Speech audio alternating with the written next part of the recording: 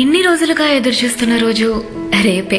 తను నేను కలుసుకునే రోజు రేపే. తనకి ఓకే చెప్పే రోజు కూడా రేపే. ఏంటో అసలు ఒక అతన్ని చూడకుండా, తన గురించి ఇంకా పూర్తిగా ఏమీ తెలుసుకోకుండా ఇంత ఆరాటమా తనని చూడాలని అని అనిపించింది. అసలు చూడకుండా ఎలా లవ్ చేశానో నాకే అర్థం కాలేదు. అసలు వెనక్కి తిరిగి చూస్తే నాకు కావాల్సింది ఎలా అనుకున్నాను, కాస్త మరీ ఫేర్గా కాకుండా అట్లీస్ట్ యావరేజ్ కలర్ ఉండాలి అనుకున్నాను. 2 to 3 years మాత్రమే గ్యాప్ ఉండాలనుకున్నాను. కానీ ఇప్పుడు చూడడానికి ఎలా ఉంటాడో తెలియదు, అండ్ గ్యాప్ కూడా 6 years అయినా కూడా అసలు అవేమీ పట్టించుకోకుండా తనే నా లైఫ్ పార్ట్నర్ అయితే బాగుండు అనేంత వరకు ఎంతలా చేంజ్ అయిపోతూ ఉంటామో కదా ఒక్కొక్కసారి.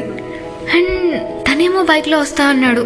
తను చాలా ఇష్టమైన బైక్ అట, బ్లూ కలర్ అవెంజర్ ఫోటో కూడా పంపించాడు.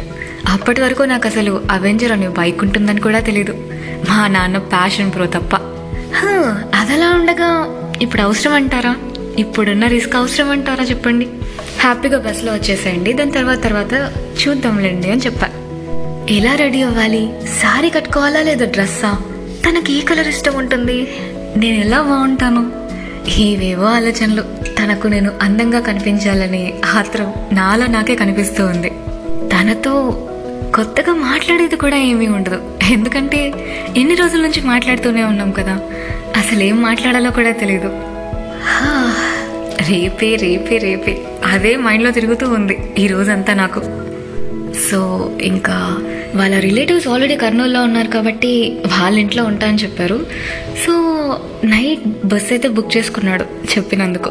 ఆ తర్వాత ఇంకా నా మనసు ఆగటమే లేదు. ఆటోమేటిక్గా స్మైల్స్ వచ్చేస్తున్నాయి నా ఫేస్ మీద ఆ రోజంతా. రేపే కదా తనని చూసేది అని.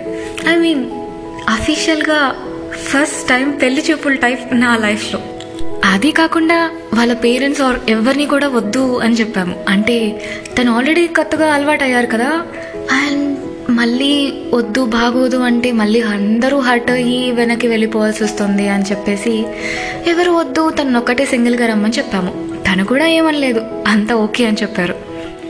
తనేమో తనకి తెలిసిన వాళ్ళ నంబర్స్, అంటే వాళ్ళ సిస్టర్స్ అండ్ పేరెంట్స్ నంబర్స్, వాళ్ళ ఫ్రెండ్స్ నంబర్స్ అన్నీ ఫార్వర్డ్ చేస్తూ వచ్చారు. నాకెందుకు పంపించేసిద్దు అన్నాను. అలా ఫ్లోలో వచ్చేసింది. ఓ షిట్ అనుకున్నాను. అంత లోపలే ఏంటి మళ్ళీ అనండి అన్నాడు. లేదు సారీ పొరపాటున అనేసి అన్నాను. లేదు ప్లీజ్ అన్నారా. ఎంత బాగుందో, ఫస్ట్ టైం మీరు నన్ను సిద్ధు అని పిలిచారు అని చెప్పాడు. నేను ఇంకా ఫుల్ బ్లష్ అయిపోయా అనమాట. అలా ఏవేవో మాట్లాడుకుంటూ ఆ రోజైతే అయిపోయింది. తను బస్ కూడా ఎక్కేశాడు. నేను పడుకుంటున్నానని చెప్పి మెసేజ్ చేసి స్విచ్ ఆఫ్ చేసినా పడుకోలేదు. తన గురించి ఆలోచనలు, ఏమన్నా దారిలో ఏమన్నా ప్రాబ్లం అవుతుందా అనే భయం, ఎలా ఉంటాడో అనే యాంగ్జైటీ, తను వస్తున్నాడనే ఆనందం, రేపు ఎలా ప్రపోజ్ చేయాలి అనే ప్లానింగ్స్ మొత్తం విజువలైజ్ చేసుకుంటూ, తను మాట్లాడిన మాటలు అన్ని గుర్తు తెచ్చుకుంటూ ఏదో భలే సరదాగా, సిగ్గుగా, బిడియంగా అన్ని రకాల ఆలోచనలు కలగలిపి ఉన్నాయి నా బుర్రలో. నెక్స్ట్ డే మార్నింగ్ లేచిన వెంటనే నా ఫోన్లో మెసేజ్ ఉంది, రీచ్డ్ కర్నూల్ అని చెప్పి. ఓ వావ్ అనుకున్నాను. తర్వాత ఇంకా నాన్న సాయంత్రం అయితే ఇంట్లో ఉంటారు అని చెప్పి ఈవినింగ్ రమ్మని చెప్పాము. ఇంకా వాళ్ళ ఇంట్లో వాళ్ళని అడిగి ముహూర్తం గట్లా అవన్నీ చూసుకొని సాయంత్రం అరౌండ్ 6 o'clockకి వస్తాను అని చెప్పేసి చెప్పాడు. మా బ్రదర్ ఏమైనా రావచ్చా అని అడిగాడు. వద్దు ప్లీజ్ మీరు ఒక్కటే రండి, దాని తర్వాత అన్నీ ఓకే అనుకుంటూ మళ్ళీ చూద్దాంలేండి అని చెప్పి చెప్పాం. All set. సో ప్లాన్ అయితే రెడీ అయిందనమాట.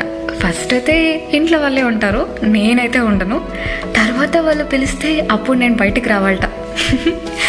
అంత కొత్తగా ఉంది. అండ్ ఒక పక్క నవ్వు కూడా వస్తుంది, ఒక పక్క గుండె డబ్ డబ్ డబ్ అని కొట్టుకుంటూనే ఉంది. చూద్దాం మరి, ఇంకొక గంట ఉంటే 6 అయిపోతుంది తను వచ్చే టైం. తను ఎలా ఉన్నాడో తెలుసుకోవాలనుకుంటున్నారా? అయితే నెక్స్ట్ ఎపిసోడ్ వరకు వెయిట్ చేసి తీరాల్సిందే. Thank you for listening. Stay tuned to Pyaar Kahani with Pavani.